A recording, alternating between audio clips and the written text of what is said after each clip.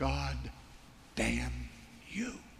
It is a little strange that we have such an aversion to slavery because historically there have been abuses for many people, poor people, perhaps people who weren't educated, perhaps people who had no other opportunity. Working for a gentle, caring, loving master was the best of all possible worlds. Campus is a loaded minefield. There are girls everywhere, and it's guaranteed that I will pass some attractive girls as I walk in between classes. If it's not requiring her to sin, but simply hurting her, then I think she endures verbal abuse for a season, and she endures perhaps being smacked one night, and then she seeks help from the church. It would be hard for me to see how a woman could be a drill sergeant, to right face, left face, keep your mouth shut, private, over men without violating their sense of manhood and her sense of womanhood. Go home.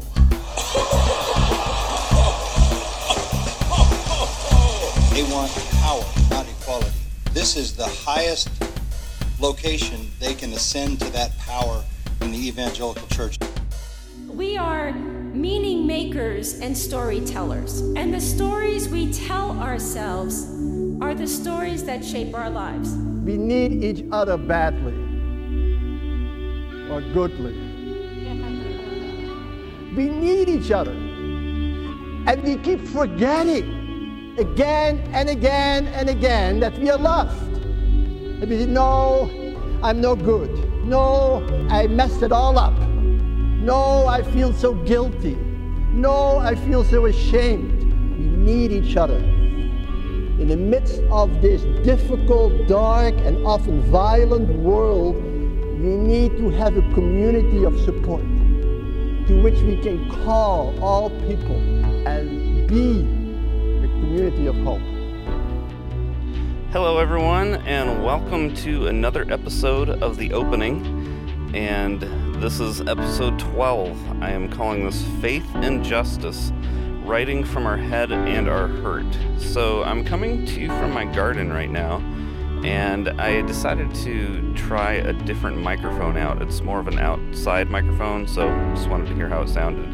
I'm not planning on doing the podcast from out here regularly, but just wanted to hear how the microphone sounded. So today I have a special interview for you with someone named Wendell Griffen.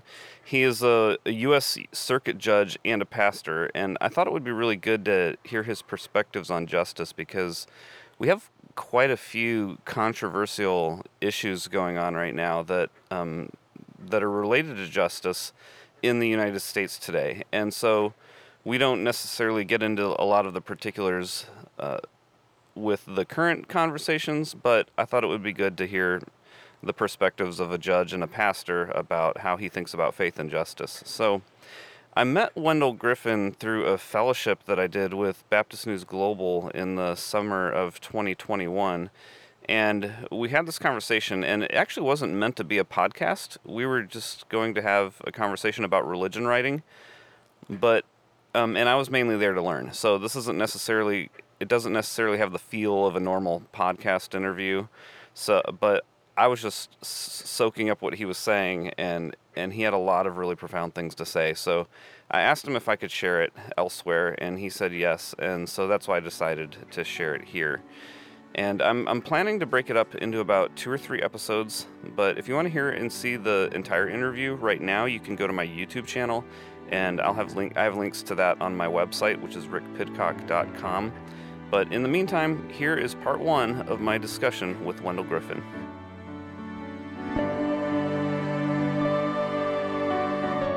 How are your children, your wife? They're doing well. I've got 5 kids under the age of 11, and so I'm a stay-at-home dad, but my wife has the day off today, so she's watching them in the house. So you and your wife have a full-time job parenting. Yes, we definitely do. So, and you have the advantage being able to watch them grow up. Yep. Yeah, it's been nice. I was in the cleaning industry for like 17 years, and then but we were just really struggling financially, and I was starting to get to me physically too and everything. And so but my wife has a degree in interior design. So December of 2019, we ended up making the switch, and she got an interior design job, and I came home to stay home with the kids. And it ended up being perfect timing because then the pandemic hit, and my a lot of my customers were commercial customers that shut down. So Oh, we would have gotten hammered financially then. Yeah. It was serendipity that you sort of took a hiatus from the business when you did. Yeah. Yeah, every once in a while I'm like, how in the world did that work out? Because that's kind of scary to go back and think if that didn't work out, where we would have been. So it was already tough enough.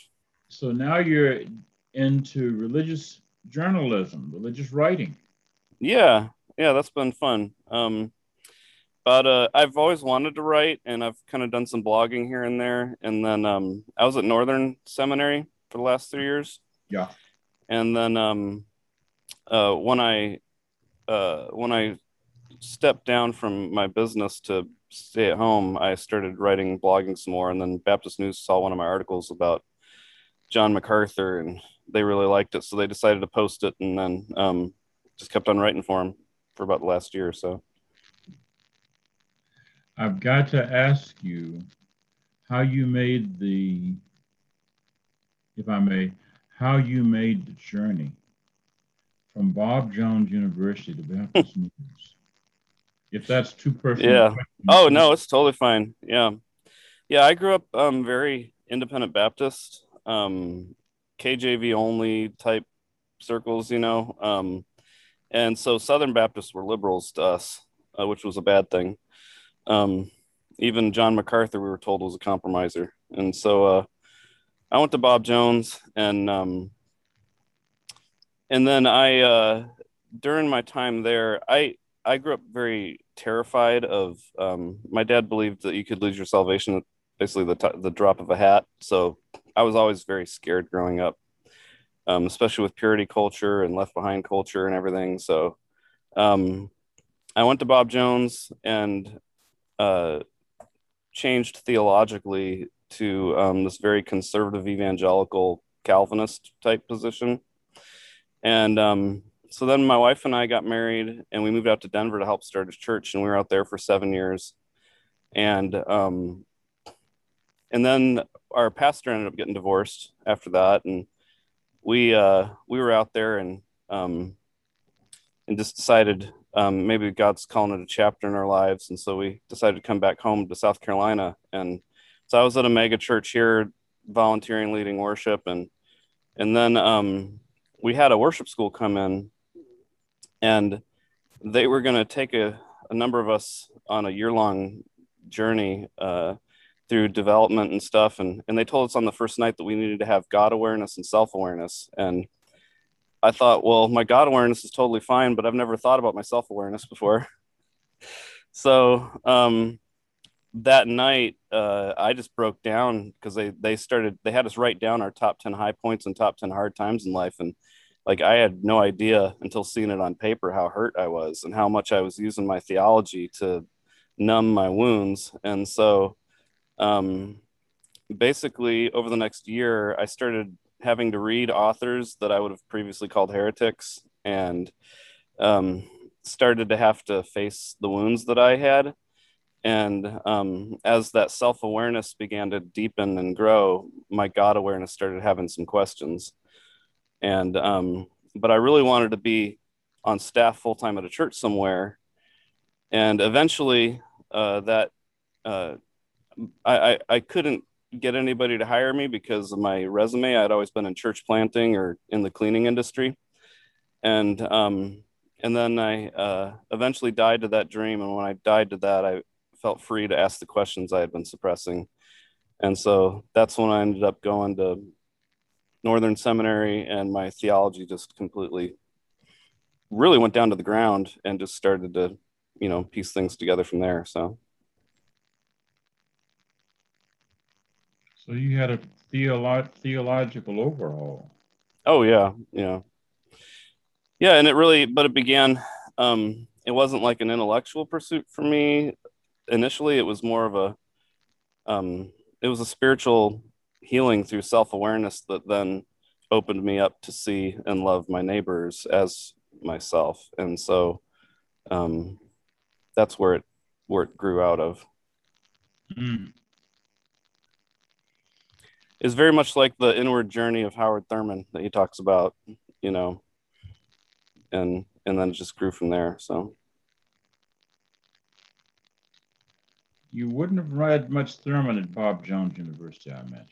no, I never even heard of him until I went to Northern. So And let alone like a James Cone. how did you find out about Thurman at Northern? Yeah, so my I had a theology class and I was nervous about it because I didn't want to just take another systematic theology class where I'm hearing, you know, all these conservative evangelical white guys categorize everything for me. But they hired a professor for it that had graduated from Vanderbilt and had specialized, like he wrote his doctoral dissertation on Howard Thurman. And so he basically developed two entire classes about how to think theologically from the perspective of where like liberationist theology has more of a formative role than just something that's added on at the end of a theology class. And so we were reading quite a bit of different perspectives in that, and then yeah, so he was the one who introduced me there. I mean, a lot of the classes there they would have us read liberationist theologies, but as part of the reading, but his was very formative on, you know, building, you can actually build theology from this perspective. So that was really helpful. I'm still pretty new to it all, but Aren't we all? yep. so yeah, I just graduated in June, and it wasn't like a career move for me. It was more just where I needed to be in my journey at that season of life, and it's something I've always wanted to do. So The journey continues. yep. Good for you. Yeah. Well, what can an old, worn out preacher renegade in Arkansas do for you? Yeah. So basically, like how we've done some of these conversations is kind of shared our story and then just kind of see how the conversation goes from there. And particularly like maybe like what kind of writing you've been doing, or how your writing has grown from your journey. Just kind of see where it goes, kind of open-ended from there. I come at my religious writing probably in some of the most unorthodox kind of ways compared to many people with whom you may speak. Mm-hmm. My primary academic training is in law and jurisprudence and political science.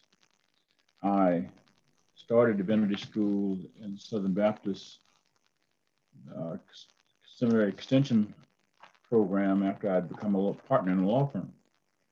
And the Southern Baptists were going through their inerrancy mess.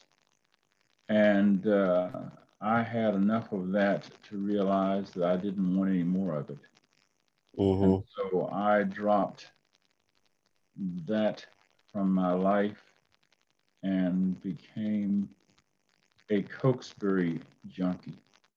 There was a Cokesbury bookstore back in the days when they actually had bookstores, Cokesbury bookstores. There was a Methodist church, First Methodist Church in Little Rock was down the street from my law firm. And so I became a self-read, after I got through my Southern Baptist experience, I got self-read in systematic theology and comparative theology and liberation theology and other things.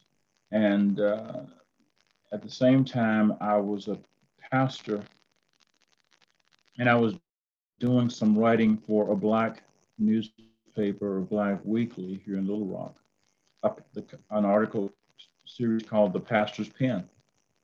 The paper had been owned and founded by Daisy Bates, who was the Little Rock, the lady who, and with her husband, led Little Rock 9. And Ms. Bates was still alive, and she resurrected her paper in her last years. And I got a chance to write for them. I got into that, and what became for a fledgling weekly column turned into eventually Ethics Daily, now Good Faith Media, got wind of me and began to and asked me to do some things. And I started submitting some sermon manuscripts and some columns to Ethics Daily when Robert Parham was there. Robert Parham was the executive editor there. And I did that for several years. And in 2016, after the 2016 election,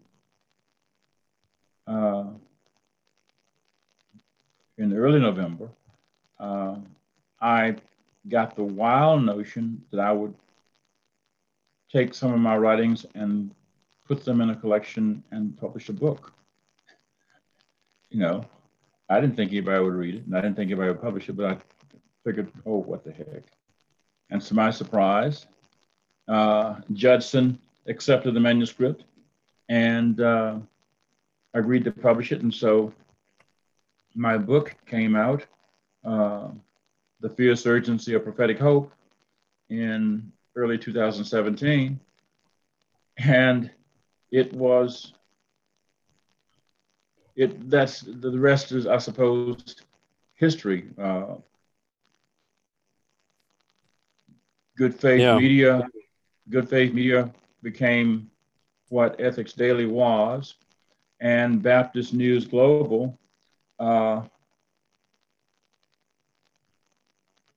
Baptist News reached out to me and asked first of all to do a feature, and I did not believe that I was the kind of person that needed to be featured because I'm something of a renegade. And I was corrected in my thinking. Some friends told me to get over myself, and after that, when David Wilkinson, who was Mark Wingfield's predecessor, pushed that envelope,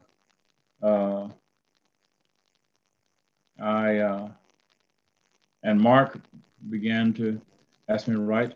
I began doing some writing. My writing basically focuses on the intersection of faith and justice from a liberationist standpoint. I have the distinct pleasure of being from the state that James Cone was born in. And James Cone went to school in Little Rock, Arkansas, and taught in Little Rock, Arkansas, and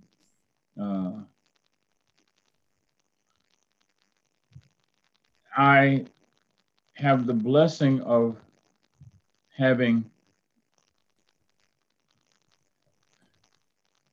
I didn't go to a seminary where liberation theology was an add-on. I read Cone and read Cornel West and read Michael Eric Dyson and read other theologians mainly because I didn't know better. I didn't know any better.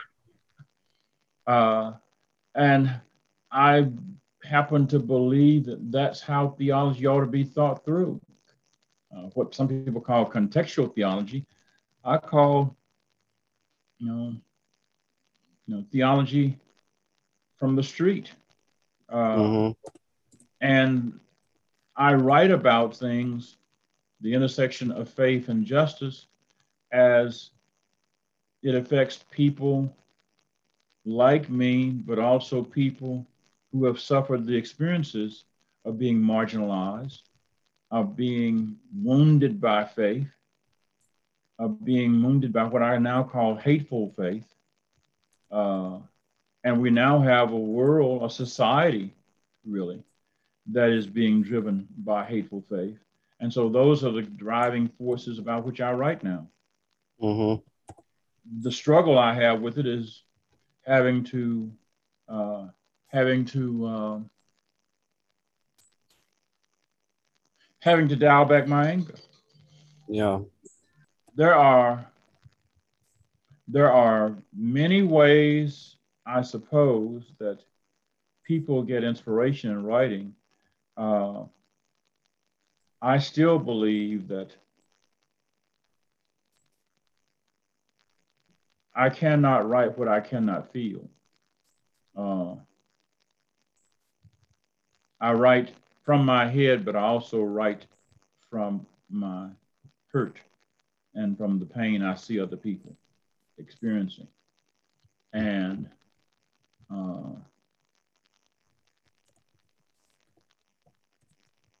I have lived in a period of time when I have seen religion underperform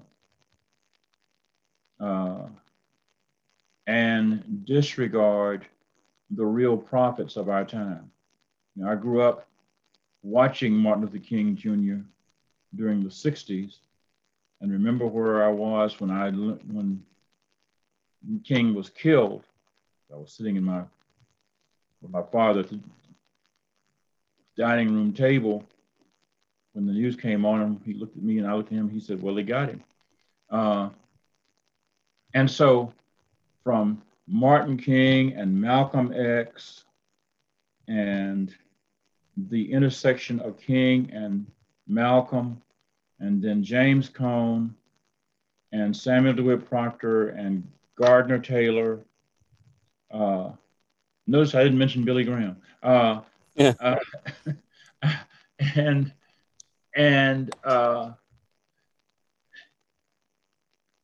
And these giants, and then I came to know Henry and Ella Mitchell, and began to meet some of the giant women, Black women, who were in ministry, Linda Hollies and Ella Mitchell,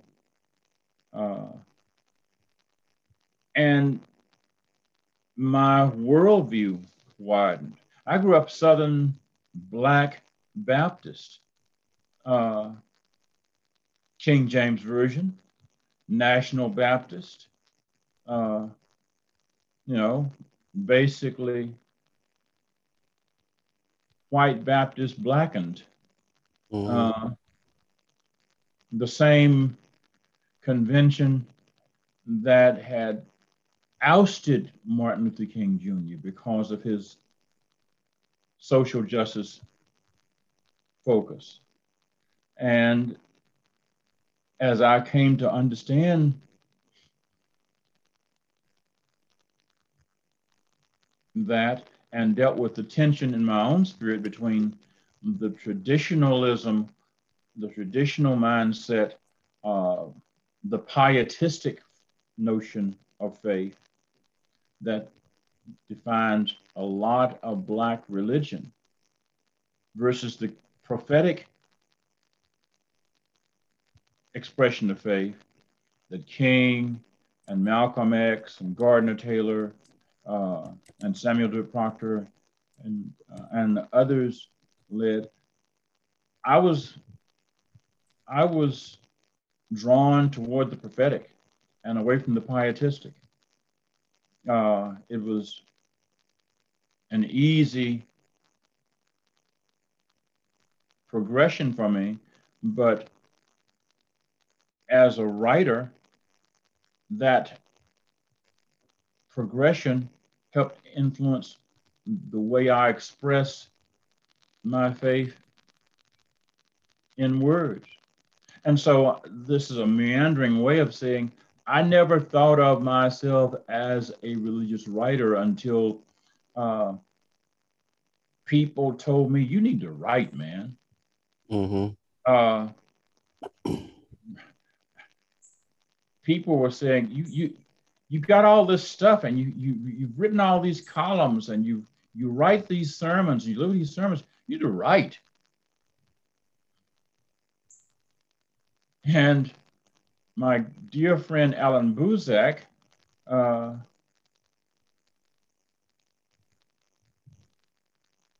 God bless him, and Dr. J. Alfred Smith Sr. from Oakland sort of nudged me even further. J. Alfred in a kindly rabbi kind of way, and Alan as a big brother saying, you better start doing this. You need to start doing this. And so I've done it. I have consistently wrestled with the notion that if I don't write, I am burying the light that God has given me. Mm-hmm. Even though I have had to wrestle with being comfortable seeing myself as a writer, a theological source, a public theologian. Emily Town pushes me, and Alan Buzak pushes me, and so all these people who push me, and I think, well, these folks are pushing me. I guess I better not disregard them. But I sure don't feel like I'm as worthy of being read as they think I should be writing. But it goes. I'm talking, yeah. And so I'm talking to Rich Pitcock, and I'm wondering, what's a guy from Delight, Arkansas doing talking to a theologian about being a religious writer? Yeah. Well, I wouldn't necessarily consider myself a theologian, but unless oh well, now come on now, Rick. What do you call somebody who thinks about God and life? Mm-hmm. But if not a theologian. Yep. So, as one person who's an expert in self-deprecation to another, let's give each other some grace, okay? Yeah, definitely. Give yourself some grace, brother. Yeah.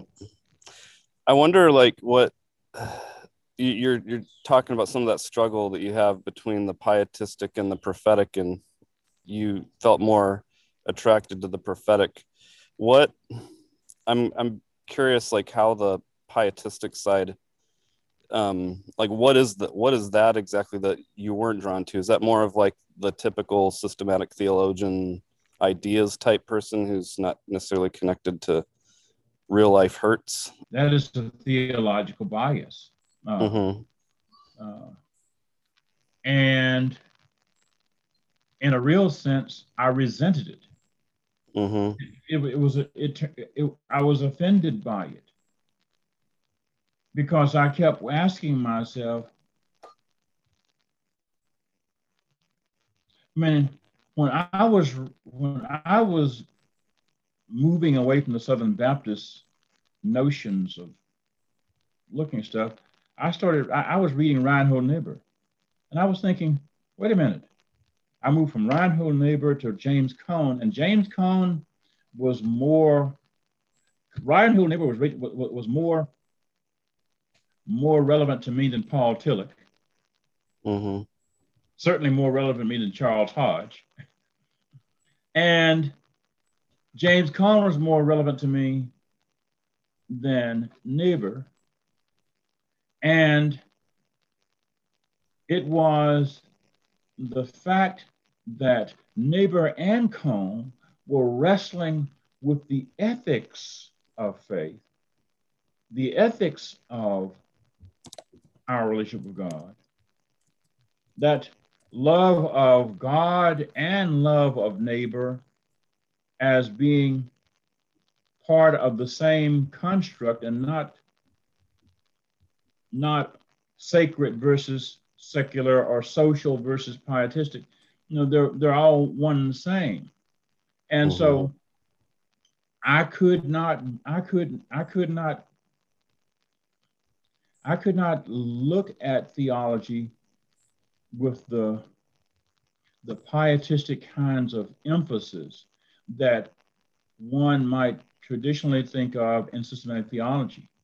Okay, yeah, let's talk about salvation. Let's talk about the doctrine of sin. Let's talk about all these doctrines. But when you're dealing with the American form of apartheid that's been sacralized by theologians, and that has been blessed by everybody or ignored by the folks who are supposed to be the paragons of ministry, whether they're black or white, whether you're talking about Joseph H. Jackson in the National Baptist tradition, or you're talking about Billy Graham in the white tradition, you're talking about leading religious figures who want to talk about Jesus and salvation and God, but do not want to talk about the ills of life that were the things that are defining hurt and pain and struggle for so much of the world. And so that pietistic focus just didn't appeal to me. I went to law school because I wanted to make a difference in the world. I didn't want to spend my time thinking about jurisprudence, although I do. I wanted to spend my time thinking about ways to right wrongs, to do justice, to restructure dysfunctional systems or to dismantle systems of oppression. And one of the systems of oppression I've come to understand was this is the religious system of oppression that basically sees religion as a way of evading responsibility for social ills or disarming people who are afraid from the responsibility of being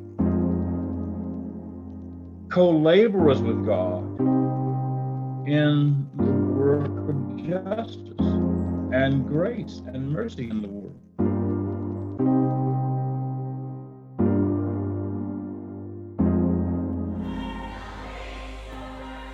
I don't think that the church has integrity to speak any good news at all until the church actually understands the reality that it is living and has crafted bad news in public policy. It has established theological foundations for oppression that have lived throughout the times and only changed shape over the generations, but has not been repented of. Bad theology always produces diminished psychology. Diminished psychology produces dysfunctional sociology. Dysfunctional sociology always produces oppressive anthropology, and then they always produce oppressive economics and ideologies. So it all flows from bad theology. Your notion of God is wrong or flawed. Your notion of self and others and power is wrong.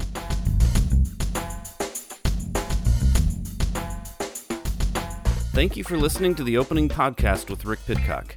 The Opening is a podcast that deconstructs the power dynamics of religious hierarchies and opens us up to healthy relationship.